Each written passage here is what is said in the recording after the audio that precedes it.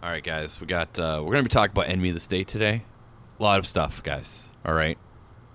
Will Smith. I see you added lingerie store. Lingerie store. Yeah, we're going to talk about the lingerie store. Some lingerie talk with the boys.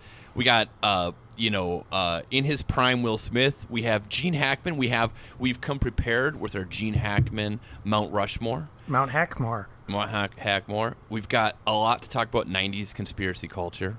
We've got the beautiful online tech that we have in here.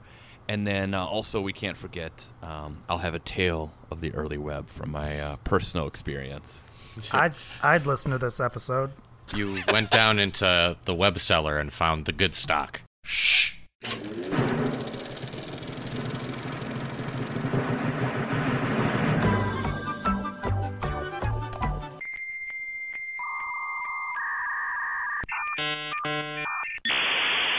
Listeners, welcome to another episode of the Midnight Boys Present a Free Podcast. I'm your co-host, Rob, and joined, as always, by my, I'm certain, my lingerie-buying friends, Joe and Duff. Oh, yeah. Welcome to Mooseport, boys. Welcome to Mooseport. I hope that is in your Gene Hackman top 4. We are continuing, we're continuing our Going Online season. This is our 3rd episode. And we are talking about Enemy of the State, the 1998 Tony Scott movie, which has everyone who was in Hollywood in 1998 in this movie. Just whoever was hanging around the back lot, they were like, "Hey, you, Jamie Kennedy, you want to be in a movie?" We'll get into an incredibly deep cast. It's wild. But before we jump into that, we gotta, if you haven't seen Enemy of the State in a while, it's obviously Will Smith. It's got Gene Hackman in it, and it is about the NSA, guys. We've got, guys, this is a Byzantine-like plot to try to sum up. So I'm gonna try to keep it very simple. Okay. You've got Will Smith. He's an attorney. And he runs into a friend of his, Zavitz, played by Jason Lee, who has a grant and watches birds, sets up little cameras. Specifically geese. Geese, thank you. He has his little like geese hut out where he puts a camera. And his camera catches John Voight, who's the NSA department head or something, essentially murdered him and his goons essentially murder a congressman. They murder Jason Robards. It's unbelievable that they got Jason Robards to be in this movie for 5 minutes. And I number one, I hadn't seen this movie, and number two, does it even advertise that Robards is in it? I mean, no. He's not in it for long, but what a wild cast where it's like Jason Robards is the uncredited cameo. There's quite a few. Like, Tom Sizemore is uncredited as well in this movie, even though he has a pretty big role. That might be part of some kind of settlement that he was. he might have violated his parole to be in the movie. Yeah, I obviously we know a lot about Tom Sizemore, and this movie's 20-some years old. But I saw this and I'm like, oh, he needs a welfare check. He is not looking good in this. Like even in the first scene, he is just sitting there and he is sweaty and pale, labored breathing. He is looking rough, even by Tom Sizemore standards. So Zavitz has this disc of what happened, of the murder, and the NSA catches on that he knows about this, and he gets chased by the NSA and the NSA goons, and he runs into Will Smith, and he's like, "Hey, Will, we know each other apparently. They're in a lingerie store, which we have to dive into," and he essentially slips the disc unknowingly to Will Smith, his character, that he has a disc, and runs off, and then Jason Lee gets hit by a fire truck and dies. He gets taken out like that clip of Brad Pitt flailing around. Yes, it's a hell of a beginning. It's pretty great. So all the while, there's also these the mob, which is where Tom Sizemore is involved in. That's a case that Will Smith as an attorney is working. So he meets with them. But then the main thing that's happening is the NSA is trying to track this disc down. They're trying to chase after Will Smith and discredit him and ruin his life. He eventually meets up with Gene Hackman, who's Brill, who's like a mysterious informant, I guess. I don't really know. He was a former NSA worker, and then the NSA screwed him because Afghanistan went wrong. Yes. And then now he just kind of lives off the grid, just being a techie dude. So they meet up, and then they end up finding ways to use technology to try to blackmail a different congressman, at which point eventually all of our leads meet together, and through like I said, a pretty Byzantine thing, they end up leading them to where the Tom Sizemore and his mob is, and then there's like a giant shootout, and everyone but Will Smith. Yeah. Just a giant shootout, and everyone but like Will Smith. And Will Gene Smith Hackman. hides under a table while the rest of them this is the smartest decision the movie makes, actually, in that scene. I think everyone that was in that immediate room, other than Will Smith and one other person, dies. Yeah. And that one other person is Jack Black, because as Tony Scott knows, the audience does not want to see Jack Black killed. Yeah. Even at this point. Like, is there anyone more lovable? Yeah. Even though he's an NSA agent, he's Man, he's just a career dude. He's just, he's not the John Voight character. He's just there. He's just showing up to get a paycheck. He just likes technology. he's got his neck brace at the end. He took his lumps. Do you think that's like he's like every guy that you knew in college that knew a lot about computers, and then they graduate and immediately the dollar signs start tingling and they're all working for the most evil companies, or straight up the NSA right now? That describes more than a handful of people that I knew when I was younger. Do you think that in how William Goldman wrote that book on screenwriting, do you think that there's a chapter where he's like, all right, if you ever get stuck, just do a big Mexican shootout and kill like all the characters except for one? I feel like part of me thinking of this is like there's definitely maybe I'm wrong, but like a Tarantino influence in Hollywood at this point where like it's got to end in a Mexican standoff. Yeah, that's how we do the hits now.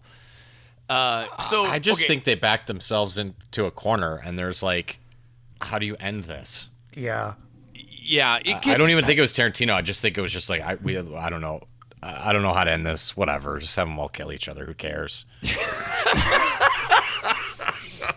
Yeah, it is. It's. I mean, this we can get into it, but like, there's a lot to enjoy, and we have to like go in on the cast. But, the real bummer for me is like it takes like almost 90 minutes plus to like finally get Hackman and Will Smith like, as like a buddy movie together, and we get it for like not much of the movie and during the absolute dumbest parts of the movie, and I was like, oh, we get it when it goes. We get it when it goes full Bruckheimer, yeah. which I enjoyed to a certain extent, but like the first half of the movie is not a great conspiracy thriller, but it's pretty fun. Like overall, this is okay. I enjoyed it. It's I like this movie.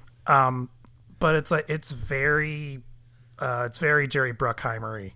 Like, yes, more than Tony Scott, I would say. It's got so much of that like Armageddon, The Rock, Bad Boys feel, where there's like shots that speed up and slow down over like a sound. I think I texted you guys that you should take a drink every time they show a satellite in this movie. Yeah, and there's just like, and there's a lot of Dutch angles and weird lighting, and it's really flashy, and it gets in the way. I mean, there's some structural problems too, but it kind of stumbles all over itself. Yeah.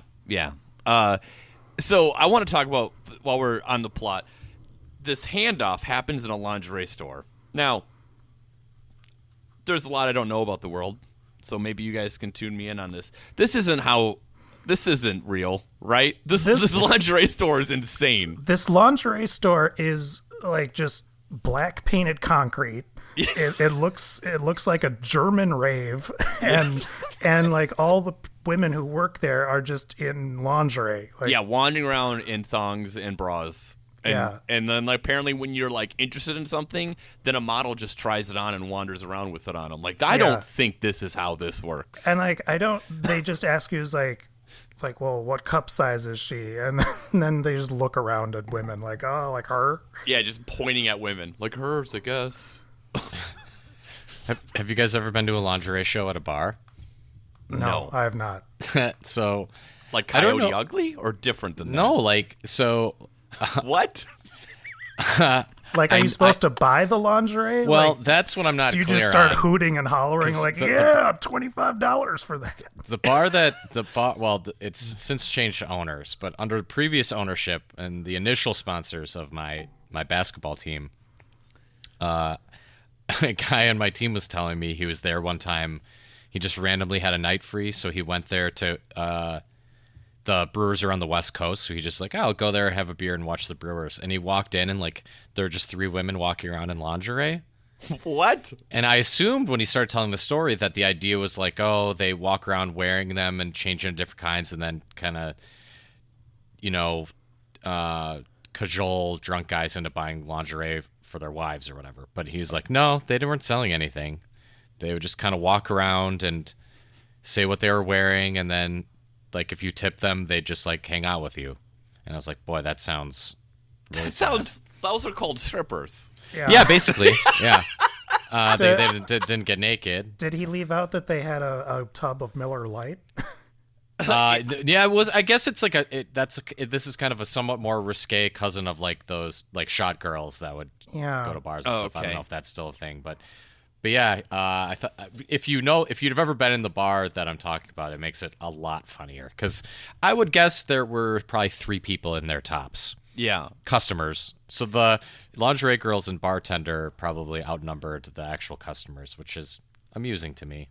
I feel like this is a way to like for men to say they didn't like have another name for going to a strip club. Oh, I went to the lingerie show. I would love to see you in this environment, Rob, because you get nervous ordering a drink. Yeah. And I'd like to see you also have a woman trying to talk to you wearing Victoria's Secret while you are navigating the tap list. I would 100% tell her about our podcast. I get uncomfortable walking by a Victoria's Secret in the mall. That's Jesus Christ, man. He crosses to the other side of the mall, like, the hallway. It's like, oh, I want an Orange Julius, but I have to take the long route. Otherwise, I go buy the Victoria's Secret.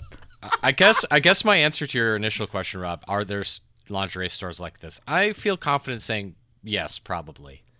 But we can't afford to go there. Yeah, they're not for us. They're for attorneys.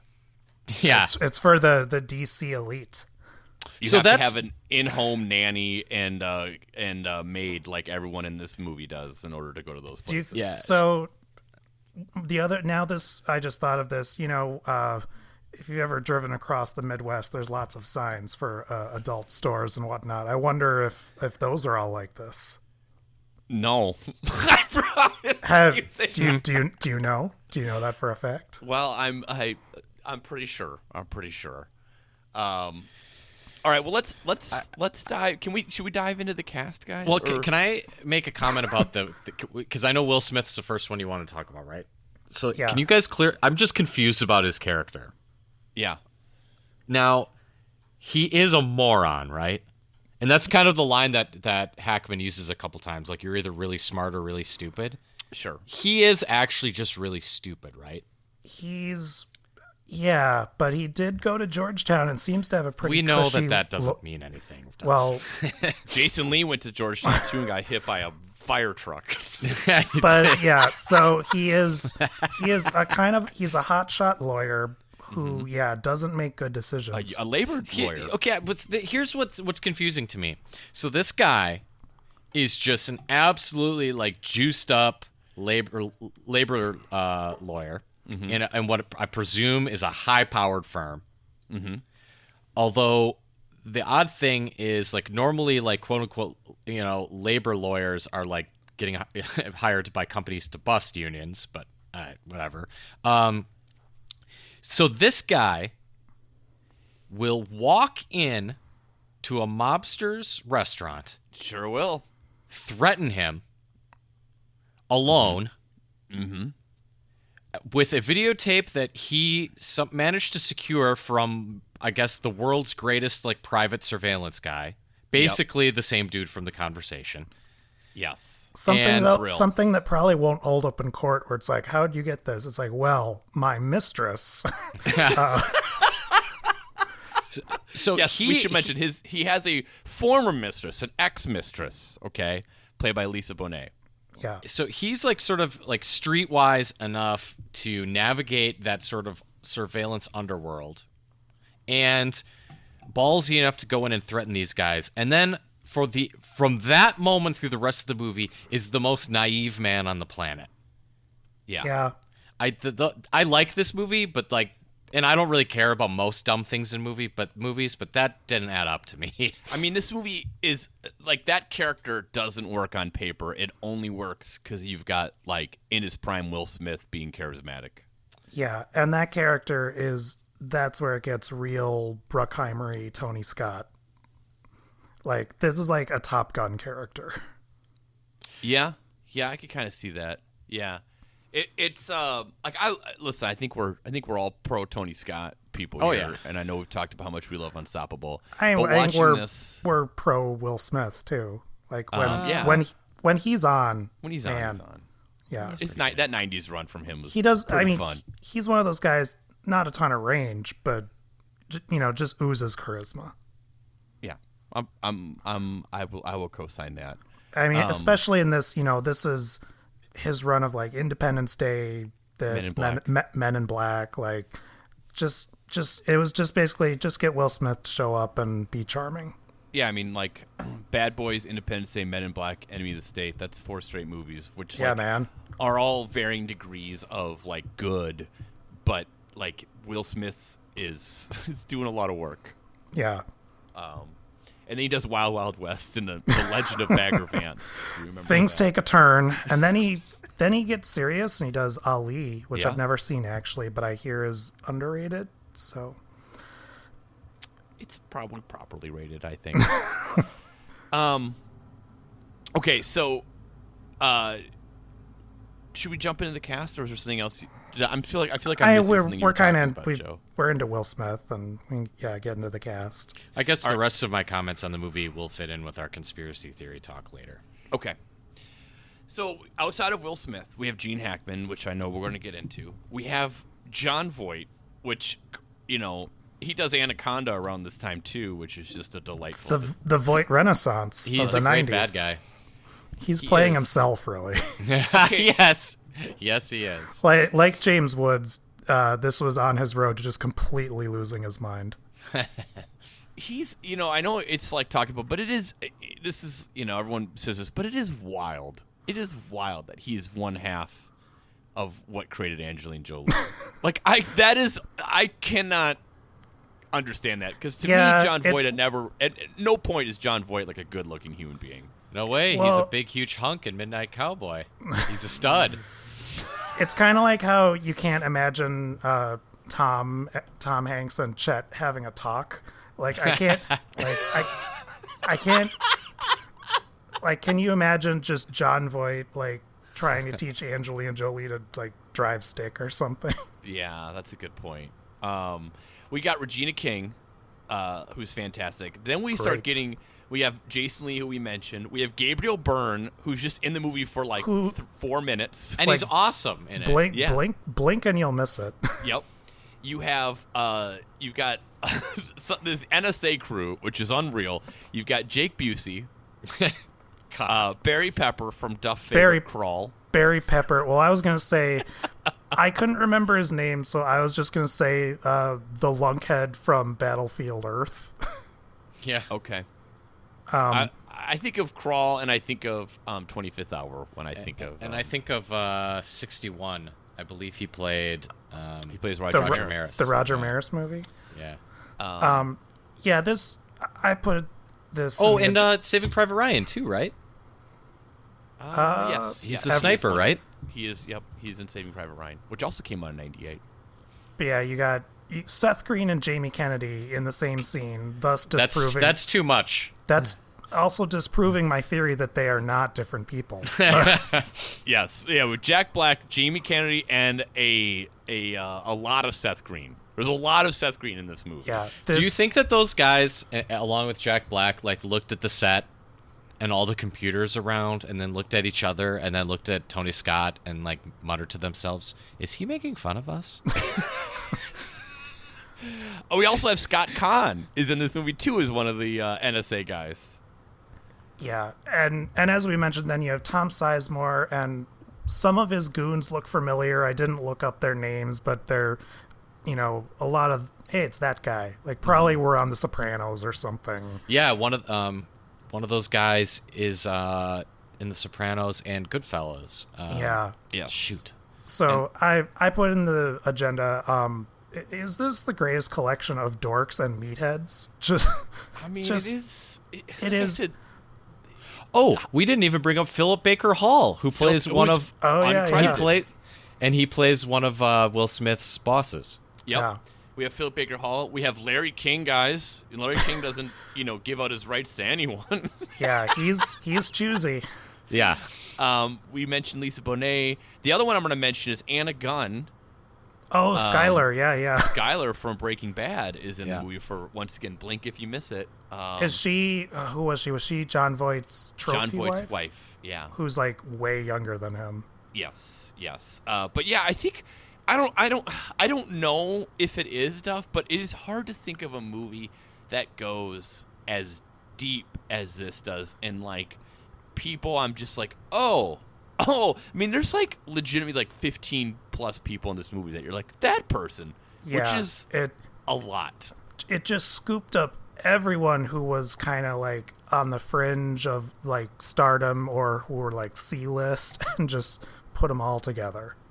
Yeah, which I guess is important for like the NSA part, right? Because it is like just people on computers. Yeah. So you need to have some sort of like personality come through while they're like, that's why Jack Black makes sense. I mean, you did kind of get to this, but it is funny how there's the stark contrast between like the Seth Green, Jack Blacks, and then you have like Jake Busey, who's just Jake Busey, Scott Kahn, and Barry Pepper are sort of like the blonde bullies that come in. Yeah, whose hair can be taller. Yeah. They are the bad rich kids whose dad's going to close down the youth club or something. Yep. Yeah, this movie is really, maybe this movie is the beginning of like, this is when the nerds started winning over the jocks. It started at Enemy of the State. This is when they were level, and then now the nerds. Because only the nerds survived. All the jocks got blown up at the end. Yeah, that's a good point. Yeah, Jack Black. Because it was Jack Black and then like one other of the nerd people survives, don't they? When they're in the interrogation room. I think so. It's one of the other nerds, and I'm like, I don't even. It was one of the agents that actually runs around with guns. It wasn't a computer nerd, but it was the one that doesn't have the tall hair. That's why he survived. There we go. Because he could hide. When he hid behind like a counter, his hair wasn't sticking up and they couldn't see him. Like Busey and Pepper and those guys, like they're the dudes that Patrick Swayze wouldn't let into the gang in Point Break, so then they moved to DC. They're all like they all were given a picture of Guile from Street Fighter. And like this is what you need to look like. Like you could set your drink on that hair and it would be level. They just weren't chill enough for the West Coast. Yep. Pretty wild. But now, guys, I think we have to get into what people want to hear. And I'm curious, we kind of teased this before. Gene Hackman, who, America's sweetheart. America's sweetheart. He's had incredible roles. And as you mentioned that he's a sweetheart, I just want to share. Can I share a quick Gene Hackman story? Mm-hmm. When he was 71 years old, he was on a street off Sunset Boulevard and was involved in a fender bender when his Volvo sedan collided with a Volvo station wagon. Got two safe cars that I'm sure everyone was fine. Yep. Yeah. So one of the other drivers, the driver of the other car, got really close into Gene Hackman's face. 71 years old at this point, and kept stepping up on him. And apparently for several minutes, Hackman tried to keep his cool, but then the guy must have said something to Gene Hackman, who then proceeded Who would talk back to Gene Hackman? So then Hackman punched him 4 or 5 times. Yeah, man. And then another person got out of the station wagon, got out of the car. Guys, it gets worse. Kicks Gene Hackman in the nuts and wrestles him to the ground. Who? Don't worry, guys. No injuries were reported, and neither party filed charges. Who gets into an accident and sees that it's literally Popeye Doyle and says, "Oh, Outside, I'm gonna mouth off This to is this going to guy." be such a great story. They I'm going were to whoop parked- Gene Hackman's ass. They were parked in front of a Virgin record store. I mean, unreal. But I just love how 71-year-old Gene Hackman just like couldn't take it enough and just punches this dude 4 or 5 times. Yeah. Oh my god. I mean, yeah, I'm with you guys. If the three of us were out driving somewhere and we got into a fender bender, and I don't care which one of you got out there and started talking, and it was a Gene Hackman, and you got in his face, and Gene Hackman punched you, I'm not coming out there to help you. I'm just sitting in the car. I would just laugh. Okay, so Gene Hackman, Mount Rushmore, 4 movies. You know, so this would be however you want to define this. This is however you want to define how this would be. In my mind, is they're like, I want to show 4 Gene Hackman movies to people to see, like, you know, Gene Hackman and all his glory.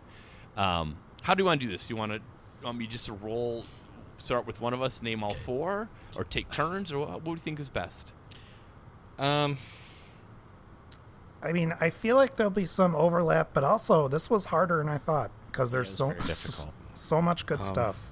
I do want to tease. I have another Gene Hackman story that's Okay. more lighthearted, and I'm going to Okay. save that that'll be the capstone for our Gene Okay. or our Mount Hackmore. Well, But just wanna- I feel like mine is the least controversial, so I'll do mine. All Let's right, do the 4. list all 4. Okay. So I'm gonna go. All right, so we've and to be clear, is Mount Hackmore just his 4 individual best performances, That's or what I his think 4 about best movies? Whatever you want to do. I think Okay, 'cause I did performances. I did performances. So, all right, so we've annexed some land from Native Americans. We're going to build a mountain. Yep. Mount Hackmore. We've hired a Nazi sympathizer to dynamite it for us. Really? That happened? That was... I don't know that part of that. I'm pretty sure the guy who did Mount Rushmore was a German sympathizer. I do not know that, but That I tracks. will say, if you're traveling out west, there's plenty of beautiful things to see.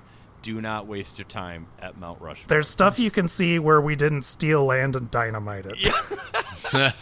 Okay, so here's my 4. I'm gonna go from number 4 up to number 1 for me. So I'm gonna go right to left on Mount Rushmore. All right. Okay. Mount Hackmore.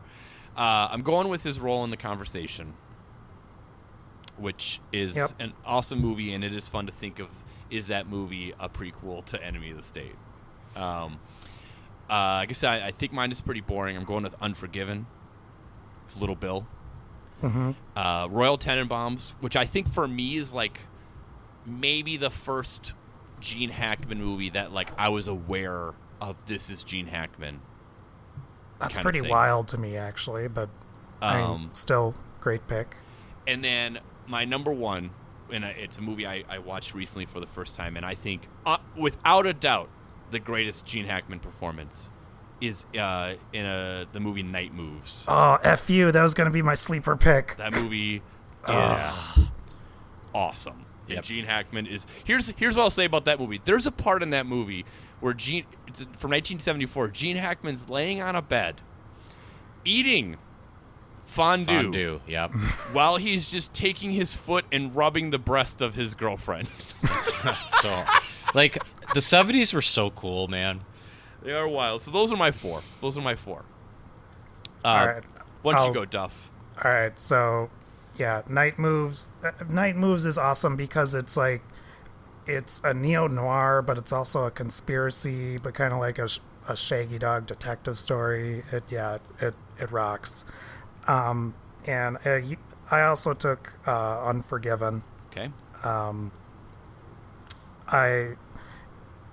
The next one and these last 2, I think one might have been taken by Joe, but the Birdcage. Yeah, I figured one of you guys would do that. It's a good pick. Comedic Hackman is underrated. Mm-hmm. I was thinking about that, or his bit part in Young Frankenstein, where he's hilarious. And then my last one, I went with Superman. God damn Okay. Just I mean, he's just delightful. And also, like, it's weird because, if you get really into comics, like, in the comics now, like, Lex Luthor is super serious, and he's, kind of like this, kind of almost like a billionaire tech guy now. But in that movie, like, he's just a shyster. Yeah, they turned Lex Luthor into like Mark Zuckerberg. Yeah. And he's much better in that original movie. And like in the Superman movies, like his whole thing is like, I want Australia. Yeah, I want it. It's almost like comics were originally just for children. Yeah, he's just a con man, and he has that ridiculous wig, and then it's like a big gag when it finally comes off. And to this day, like the dour, mega villain Luthor, like, I don't like that. I like the Gene Hackman Lex Luthor. I want Lex Luthor to be constantly yelling at Otis and Miss Teschmacher. Yes. Yeah. Yes, that's the best part. It's good yelling Hackman. Well, Joe, what do you have? It's fine if there's overlap on this. It's you guys. I don't have any new movies to bring up, so I'm just not even going to bring up movies anymore because it's. So the way I did it is I divided it into role type. The four best types of characters he did, and then you've all mentioned. So which were your four then? So the first role, and I guess just to be fresh, I could just give a different movie where he plays the same kind of character, but and this is in no particular order. Okay. In fact, it's if I ordered neither, it, neither were mine. So I think one character type that he's incredible at playing is the bully, which would be Little Bill. I guess would be the Exhibit A in that. The outwardly tough person who is just an absolute coward deep down. He owns Richard Harris so hard. Yep. Another way you could go with that, a little different, is he's kind of a similar character in Quick and the Dead. Yes. And having way more fun with it there. I mean, that's Yes. the type of movie, It's a movie it is. you can have a little more fun But with. I considered that because, I mean, everyone in that movie's great. Talk about a stacked cast, but Yeah. What else you got, Joe? And I don't remember. I'd say he is also maybe a little bit like that in Crimson Tide, and maybe The Firm. Although I may be misremembering The Firm, but I remember him being kind of like a bully in that movie too. But I don't. he's definitely a bully in Crimson Tide. That's another Tony Scott joint, isn't it? Yeah, I love Crimson Tide. Of course I do.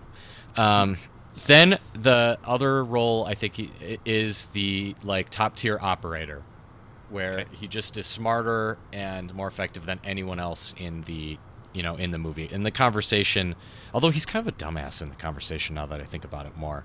But he has plenty of other movies where like he's just like ruthless, smart, effective, and just commands respect from everyone in the room immediately. And I suppose with the conversation in terms of surveillance, he's super smart. He just doesn't understand people, which is a different thing. Then, and this is what I probably like him as, the bottom two are what I think he's maybe the best at, is one, a moron. And the two movies that jump out at me for that would be, The Birdcage, as Duff mentioned. Absolute idiot.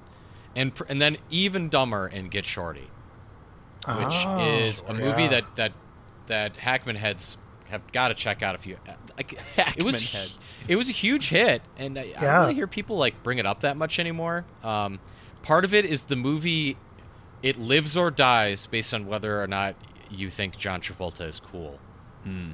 And at that time in 1995, like he was cool again, but I don't know how well that would hold up today. Yeah, your Travolta mileage will vary. Fortunately, it also has Danny DeVito, so no big deal. He cancels it out if you're not into the Travolta. And Hackman, absolute idiot in that movie, even way dumber than The Birdcage. So worth revisiting if you haven't seen it in a while. Then the last one is, of course, The Shady Schemer, where as Royal Tenenbaums is probably the best example of that, but not. And I would say Superman is basically the same thing. Like The Shady Schemer, I love that.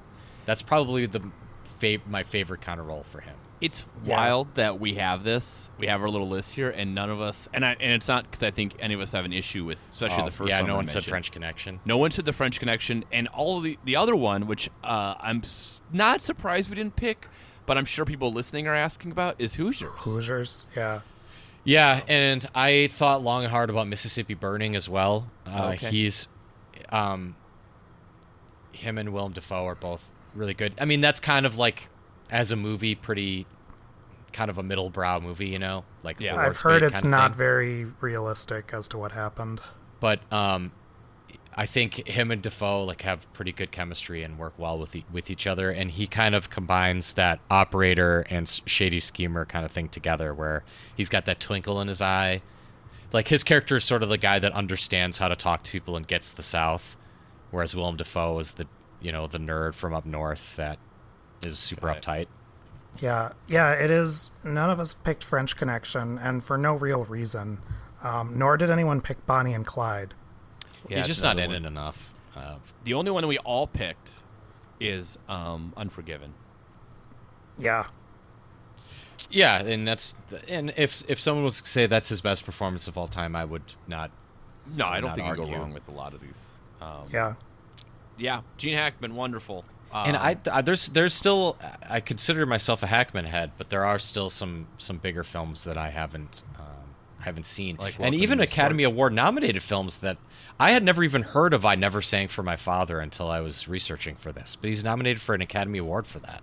Yeah, I've never seen that. I've know, actually have you ever even heard I've of it? never seen Hoosiers.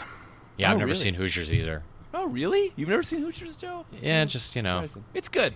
It's good. Yeah, I mean, it I'm is what sure you it think is. it is, but he does. He's got to carry that movie quite a bit. He does.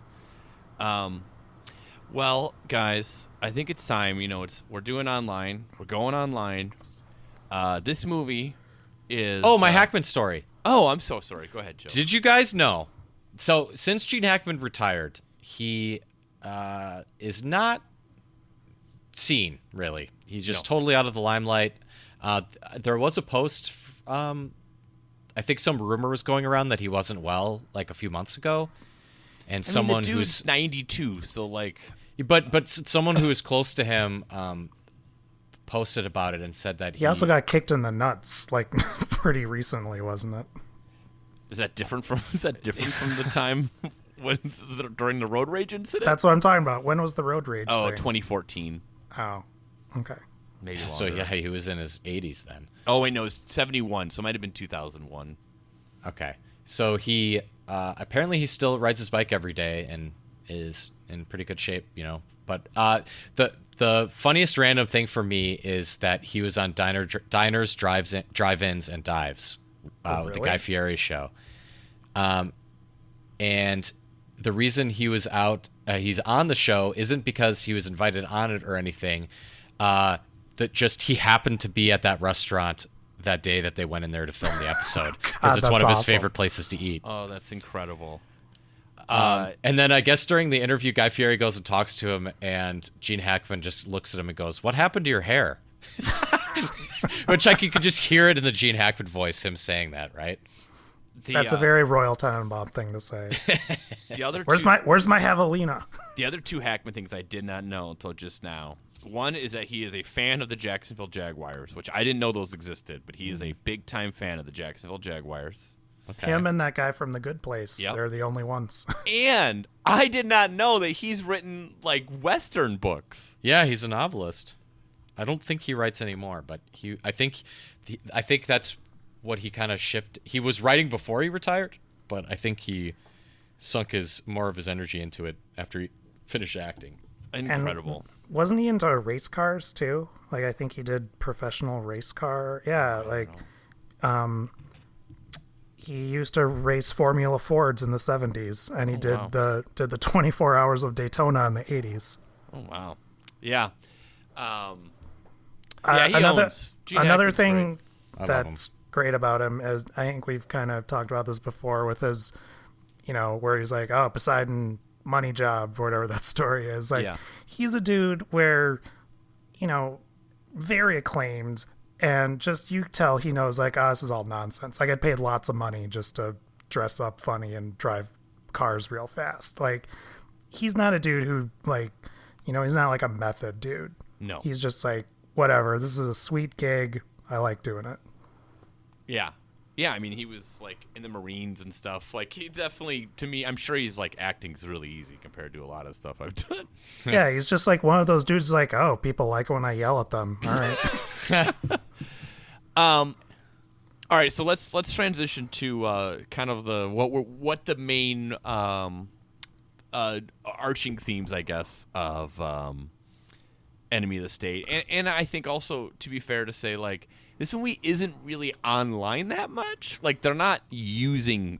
We don't see much internet usage. We see a lot. I mean, how else would they be communicating with the satellites then? Yeah, we do see Jack Black, like, in 5 minutes bringing up, all this info about Will Smith's character and Lisa Bonet. Like, he has, like, their bank accounts and things like that. So it really, I think you're right in that there's very little actually being at a computer. We see Jason Lee doing that, and we see a little of that in the NSA offices. But what this shows is just how, and for 1998, it was a pretty radical idea to put out there, is just how everything is available at your fingertips. We have GPS just tracking wherever you go. Like, your entire life is available to the NSA or some hacker with a couple keystrokes. And, I think for most of America, this was probably the first notion of that. And and it builds off of what we saw in the net last week, right? Yes. Yeah. That it shows how looking at those two movies back to back just shows how quickly it escalates and is sort of weaponized by the state. Yes. And this, it fell into the end of a decade where, a lot of what is going on today really started. And it was just, America just went conspiracy crazy. Like, we had the kickoff of the 90s. We had Oliver Stone was huge.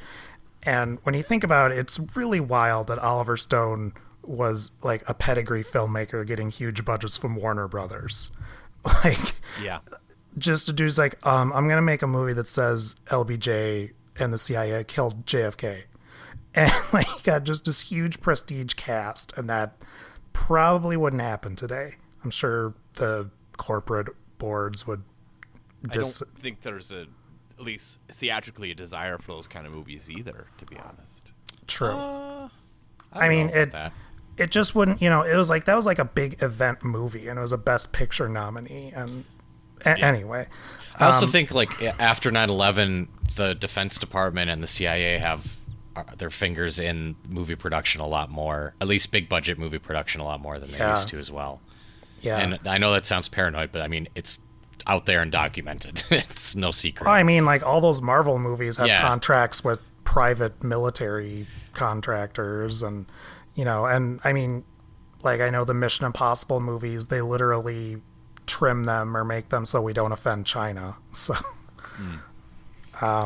but yeah, I mean, you had just so much stuff, like, we have the Blink 182 album labeled Enema of the State. Yes. And it has the what's the song about? Aliens exist. Aliens exist. And I mean, Tom DeLonge, that dude has been a conspiracy head for 20 some years. Big time now. UFO guy, right? Yeah. Yeah, and he, like, those stories that came out, what was it, last year, the year before, where the Air Force was kind of like, yeah, maybe there are all that stuff actually. that Harry Reid worked to declassify. Tom DeLonge's, like, whatever he's sinking his money into, I think was one of the, like uncovered some of that stuff. So it's really funny that he may have actually through sinking cash into this, like, maybe got some of this stuff out there, which is really funny to me because he seems insane, like, deeply unwell. But that might just be what the NSA wants me to think about him. I mean, Gene Hackman's character in this movie seems a little bit unwell too, but he's correct on a lot of things. And, obviously the X-Files was huge in the 90s. And then I remember, like, all that stuff about, like, alien autopsies. So that was a big trend for a while. And the zillion and Like on what. primetime TV, those would be on like those news. Yeah, magazine it would be shows. like Friday night on Fox. We're gonna have an alien autopsy. It's like just insane. Yeah. Like, and part of that is just because at that time it was the nerds went online and they were the, it's like you just said. It's like the people who were really online in the 90s were not that well. Well, at any stage, were the Yeah. people Yeah. really online? Well, Yeah. No. I count myself among them. But yeah, it was just, and part of it is, we're going to get into this, is kind of like a cultural hangover, and it just popped up again. It was like it was bubbling under the surface, and then the internet let all the crazy out, except a lot of it turned out to not be crazy. Yeah, that if we're gonna stick with this '90s thing, maybe one of the great '90s bands summed up well. Just because you're paranoid doesn't mean they're not after you. That great Nirvana line. Yeah. And everything that happens in Enemy of the State, like literally everything, that's exactly what we found out the NSAs do. Like, it's not made up. not What don't really. they do? Well, Mass collection of telephone conversations, emails, most having of that was trigger metadata words. stuff, right? What? Like this movie is like them like tapping into a phone conversation while it's happening versus like metadata on telephone calls, which is But different. he says that they have trigger words where you say these words or this combination of words, and then it gets analyzed, and that is what they did. No, Like if pretty you sure say. that's- I mean, I would say that this movie, everything turned out. If it didn't turn out that way, it's only because they were technologically limited. Like anything that the NSA wants to do, they'll do. I think is just like it has unlimitless resources and evil within it. I think it's a little naive to assume that like whatever we found out after the Snowden leak, or what we're finding out now that we're finding out about the CIA's domestic surveillance program, like looking back over the history of the 20th century, whatever you found out in the immediate wake of things, you find out it was 50% worse, 50 years later when things become declassified. So I don't know. I think it's a safe bet that they were more plugged in than we were led to believe when all those stories were, when all of that stuff was being investigated, 10 years ago? I just get frustrated when like people hear metadata and then like jump, like not understanding what that means, and just jump to like they're recording your conversations and transcribing them, which is not the same thing. That's sure. Can they do it? I don't know. And Sure, I don't know. I mean, like that's a different question. But it's a pretty safe bet that they can. I think. Well, they literally could do it to foreign nationals, and their argument was that, well, we could do it to them because they're not United States citizens. Like, well, so then it's clear that they could do it to American citizens. They have the technological capability to do it. If they could do it to somebody in Afghanistan, right? Yeah, That's all I'm saying. How much they did it, I don't even care to argue that. I'm just saying what they do to Will Smith, they absolutely could do. Maybe later, but they absolutely could do it. That's all I'm saying. Yeah, I'm not saying they did. do you think they could use satellites for real time and track a car driving around? In 1998, no. Yeah, I'm not saying that they could in 1998. I'm saying like all of the stuff that they discussed in that movie was stuff that all turned out to not very much later to be just regular old shrug your shoulders. Yeah, we can do that easily. Yeah. I think another way to, like, I get what you're saying about metadata, Rob, and whatnot. But I think another way to think about this is that in 1998, John Voight probably came off as cartoonishly evil, and now he just seems like, 2/3 of Congress. Yeah. Sure, that's fair. Yeah. He would like there's bipartisan consensus after 9/11, like that was both parties' positions. Yeah. I just think like I don't know. I just think that there's like increased paranoia on stuff and not enough understanding about what's actually happening, right? Like everyone's convinced their phones listen to them, but like that's not true. But what is true is like you leave such a wake of metadata and information that you willingly give away to all sorts of different companies and consumers that stuff gets tied in to like figure out how to advertise to you and stuff. It's not your phone's actually listening to you. It's that your phone has so much information tied to your email that you use that gets like created to like stitch a tapestry of like who you are and what you may be interested in. And that even like ties into like who you interact with, and which is scary in its own right. I'm not saying it's not, but it's not like, you know, if I mentioned, if my phone's right here and I mentioned how I need to buy some Depends, I'm going to start getting Depends ads right now. Yeah. I think that's all perfectly true. And I think that the point is not so much like that the NSA or, corporations are listening, because number one, well, first of all, I think if they had the capacity, I think if they don't have, number one, they don't have to. Number two, I think if they had the capacity to, they would, but they don't like to pay people. So, like, it takes I mean, that's why everyone's going nuts about AI, because you don't have to pay it and it can listen to all your phone calls, I guess. But basically, the argument I think that is true is that if, right or wrong, they suspect you, they have the ability to do anything they want in terms of surveillance. Sure. So yeah, good times. So okay. Yeah, I saw someone put into relative to the the 70s government disillusionment. So maybe this is a bigger discussion, but like some of these movies that we talked about, Gene Hackman, like Night Moves and The Conversation, right? Like there's a definite, sort of the I guess I'm not sure what term to use, but like just disillusionment with government. Obviously, the 60s were a pretty wild time. You had Watergate. You had a president that, waved his hands and got into a helicopter and flew away. And you have all this stuff going on, right? And I think like a lot of the stuff from the 90s is just like a regurgitation of that feeling. Here's a question I have, and I don't know how to. We're in year 2 of a pandemic. General trust in government probably has never been lower.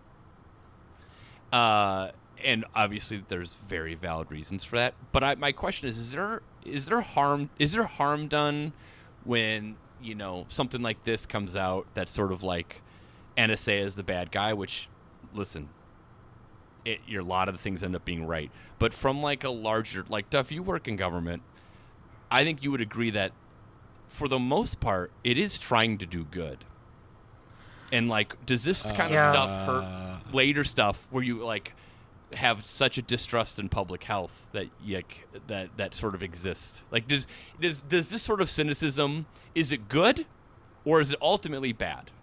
So it's a good question. I think that the answer, I don't know if there's an answer to that question, but I think what is more of a problem than movies like this is just things like, Breitbart or Fox News or people who know the con and just use it to, right. People who are smart but use it, which is, most people, at least half a party in Congress now.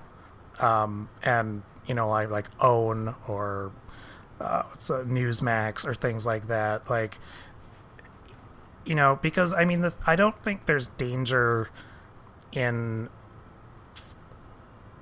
something like Enemy of the State, because even in 1998, it had kernels of truth. I mean, they refer in that movie to, the Shah and the Iranian Revolution, and and I talked to someone the other day about, I think the best possible way to put a spin on this is, yes, I think misinformation is much bigger problem than stories or exposés or things like that. The difference between this is a Hollywood blockbuster film, no one's coming here for truth, versus like I tune into the quote unquote news to get truth. And I mean, you have literal Congress people talking about like Jewish space lasers. Yeah. And that's I would be more concerned about that. Sure, absolutely. So I will say that, I was talking to someone, and it was someone who's older. I'd say they were 70, and they were saying how it's like, oh yeah, it's the loss of faith in institutions, not just government, blah blah.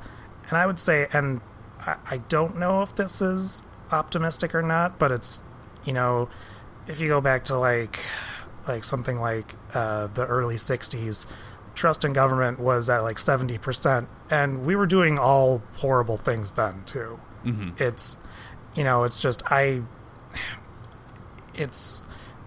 would rather know about it than not. I think the people who are literally profiting from misinformation and lies for power that are the bigger issue. And so that was a very long-winded way to answer that. Well, I should be clear. I'm not necessarily saying like Enemy of the State's a bad movie that's like creating else, but it did make me think about that. In that if you compare to when there are things like I'm reading about the Dust Bowl, right? And you had like government agencies come in and be like, farmers, what you're doing is literally ruining the land, and you keep doing these farming methods because it's going to ruin everything, and you're going to have this catastrophic, like this insane Dust Bowl that's going to occur. And of course, people are like, you don't know what you're talking about. We're not listening to you. Which is, like I said, there's plenty of reasons to distrust the government, but it does also create in times when you're supposed to or should, you don't. Part of that is one time we, as part of a kind of like a dealing with the public type seminar, we had someone come in to my work, which is a municipality, and they talked to us, and they're like, distrusting government is kind of in our bones. Like, it's Sure. just who we are. Like, we're from the very beginning, we're just kind of a bunch of bullies, I will say, who just like thought that we did everything ourselves, and didn't like these high taxes on tea and whatnot. And so part of it is just, it's probably a human thing, but also a very American thing. But yeah, there's so many ways you could come at this.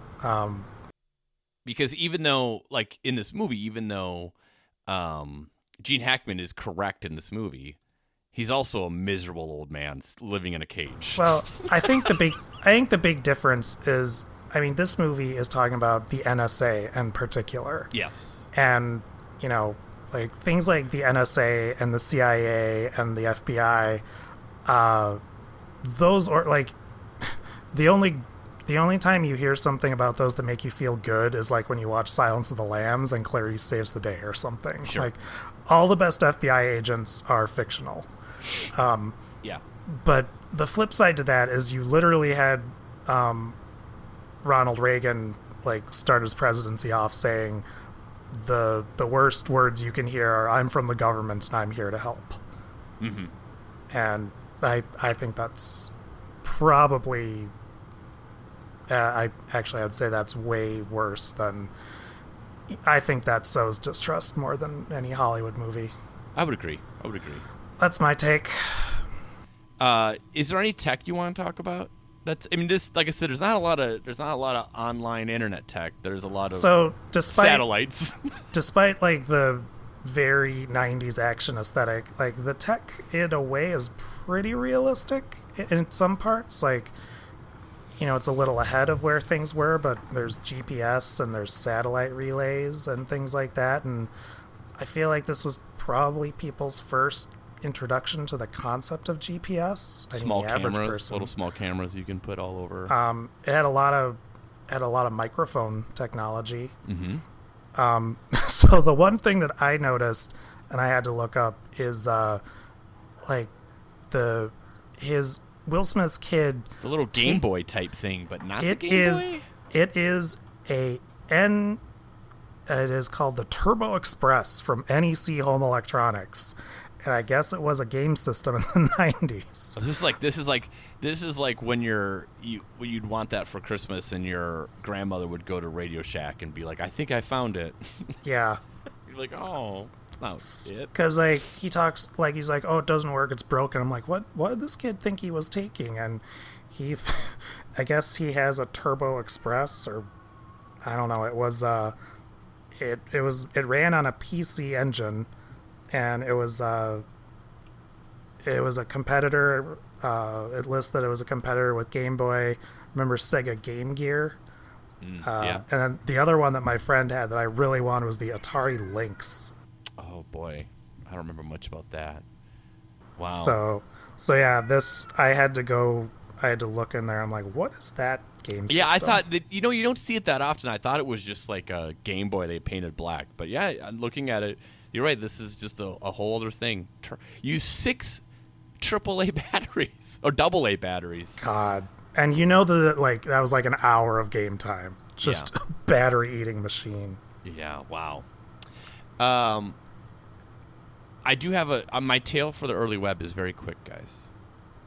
All right. And it's related to this movie. So, early internet, open source stuff wasn't as available as is now. Like if you want to do something, there's probably an open source tool that you can download for free and use it now, which is awesome. It's one of the few like really great things about the internet still, is like how much open source stuff there is and how much there's just these like angels in the world that spend all this time creating the stuff for free for people to use. But that wasn't the case, right? So if I wanted to use Adobe Photoshop or something, and learn how to do stuff, for when I started building websites and I was like, oh, I'm going to download Front Page or Adobe PageMaker or something, it was insanely expensive for the software, especially if as a kid. I didn't have hundreds of dollars to spend on this. So pre-torrents, I would find websites where you could download the software. And I remember the first time I downloaded, I think it was Photoshop 5, maybe? Illegally, guys, all right? And I downloaded it, and as soon as the download finished, I unplugged my computer from the modem. I physically unplugged the computer from the modem so that they couldn't track me anymore. And I did that like a few times the first few things I downloaded. I was like so paranoid and so terrified that as soon as I download, I would just unplug it directly from the tower. Smart move. That's how you get ahead. Like I'm envisioning a scene in Enemy of the State where all the guys are in the room. It's like, oh, what happened? Oh, you unplugged the phone line. Yeah. Did you have to download a keygen? Yes. Yep. Remember keygens? Yeah. Did you ever have to use keygens, Joe? I don't know what that is. So you would have to like enter in. You could download software, but then you'd have to enter in like the key that was on the disk that you got. Oh with yeah. Definitely. So people like created software where it would just generate keys until it would find one that would work. Yeah, and I don't know how it just black magic. Like I don't know how it worked, but. Yeah, I don't know if it was just random or if I have no idea. You're right. I have no idea how it worked, or if it just knew the general like. It just like sometimes it would just open it up in a text file and it'd just be 10 numbers, but sometimes it worked. Yeah. It's wild times, guys. Wild times. Like there's so much stuff where I'm just like, how like I have an understanding of a lot of things, but there's still some stuff like keygens or Shazam. Like, yes, that's just it's just a wizard when doing you hold spells. Up Shazam, it plays the music for the NSA, and they have someone there. It's just their on-call nerd. Just, but I mean, like things like that. Like it's just I envision like Gandalf waving his hands and just things happen. No clue. Yeah, that's a good point. Duff, I know this is a question you have. What are you guys wiping away? What's in your noggin you want to get rid of? Enos Freedom. Oh my God! You probably need to explain Enos Freedom to everyone, Joe. He's a washed basketball player that jump-started his career as a right-wing grifter while he was still in the NBA, because he knew once he got cut, then for the rest of his life, he'd be able to speak at conferences about how he got canceled Enos because he Kanter criticized Chanda. was originally his name. Yep, and he changed it to Enos Freedom when he became a U.S. citizen. He's from Turkey. Yep. And he sucks. I'm tired of hearing about him. So this is a great example of how how we learn things against our will, because I knew about this. I should not know about this. Exactly. Just get rid of him. I don't want to. I don't want to. And now I'm just seeing, like, there's all these conservatives like, oh, he was driven out of the league because of his views, and from what I can tell, he was driven out because he sucks at basketball. Yeah, yes, he's not. His skill set is not conducive to today's NBA. Let's just say that. That was very diplomatic of you. He can't play defense, so he just gets torched every time he's on the court. That's half the game. That's literally half the time you're supposed to be doing that. Yeah, it's a bad thing not to be able to do. And when you're younger, and because he had other skills, you could be like, oh, well, maybe. But now that he's almost 30, it's like, listen, we got about 9 years of data that show he's bad at this. Yeah, and it's all downhill from here. Yeah. Okay, so mine is a little different. So I'm planning a trip out west with the fam, and because I am to Mount Rushmore. Yeah, grew up squarely middle class. We are looking at taking Amtrak coach for 40 hours out west. Joe Biden would be proud of you. Yeah. Oh my God, I forgot about that. And so I found some here's some helpful YouTube videos of people who, like, this is what they do. They travel on Amtrak, and they're just giving tips, for like what you should bring, what you should expect. That's it for your feed now. It's 90% trains. It's all trains now. But then I forgot. This isn't like the internet's fault, but then as I was going down the train world, I had forgotten, with YouTube giving me suggested videos, that on the exact route that we're going to be going on is where that derailment was at in September that killed a handful of people and injured like 50. I was like, I don't need that knowledge in my head. Yeah. That's a bummer that happened, but now I don't want to be thinking of. I'm going to be thinking the whole time, like, I wonder if this is the curve where it's tipped over. It's stuck in your craw now. Mm-hmm. So I wish I didn't know that. Yep.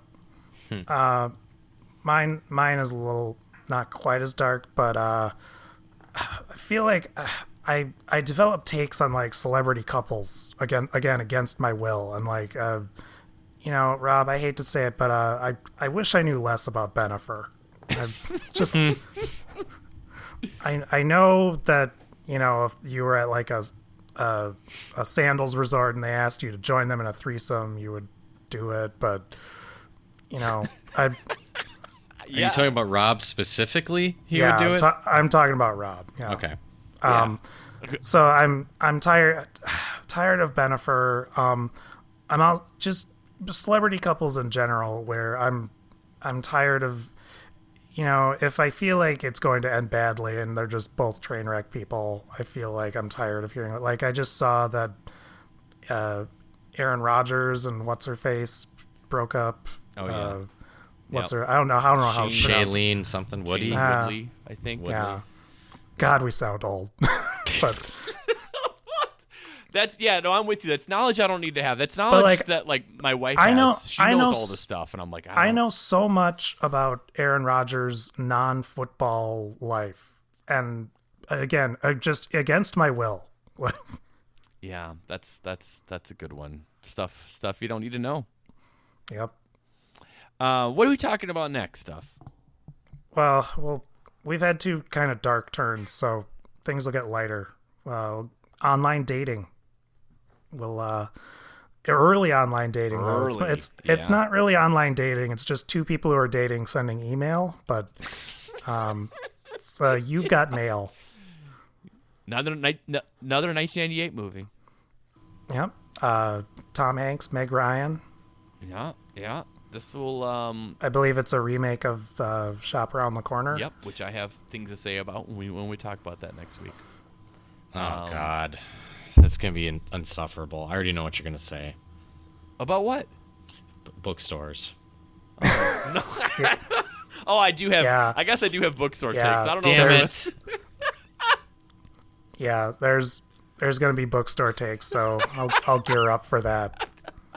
This must have been like all these movies came out in the late '90s, like in a 2 or 3 year period of people like having fun on the computer, and then Hollywood's like, oh, it's boring filming people on the computer. Like that's why all of our movies are from like this 3 or 4 year window. And then they made Swordfish and said, what if a dude was held at gunpoint getting a blowjob and had to pass a hacking test? When that didn't work, they knew it was time to pull the plug. Yeah. Time to unplug the router from the screenplay writing machine. And In the vein of Rob bringing his takes about bookstores, I will say I'm a dog lover in general, but I was on Team Rob about the dog in this movie. Oh, I was a terrible dog. This was a bad dog, just always yapping. Yeah. So Will Smith's dog in Enemy of the State, dreadful. His little Pomeranian. Yep. Punt and kick dog. Punt and kick that dog right out of the door. Into the cold. The neighbor could put a little sweet treat antifreeze down for that dog. Oh my God. He should have told the NSA that the dog was Muslim or something. Anything else you guys want to talk about? Enemy of the State or Going Online or conspiracy culture or anything else before we wrap this up? I think we wove quite a tapestry, so I'm out. All right. Well, we will be back next week talking about You've Got Mail. And in the meantime, if you want more, you can go to patreon.com/The Midnight Boys. And, we got more content there. If you're feeling a romantic mood, we'll even have a recent Valentine's February episode for you to listen to. Goodbye.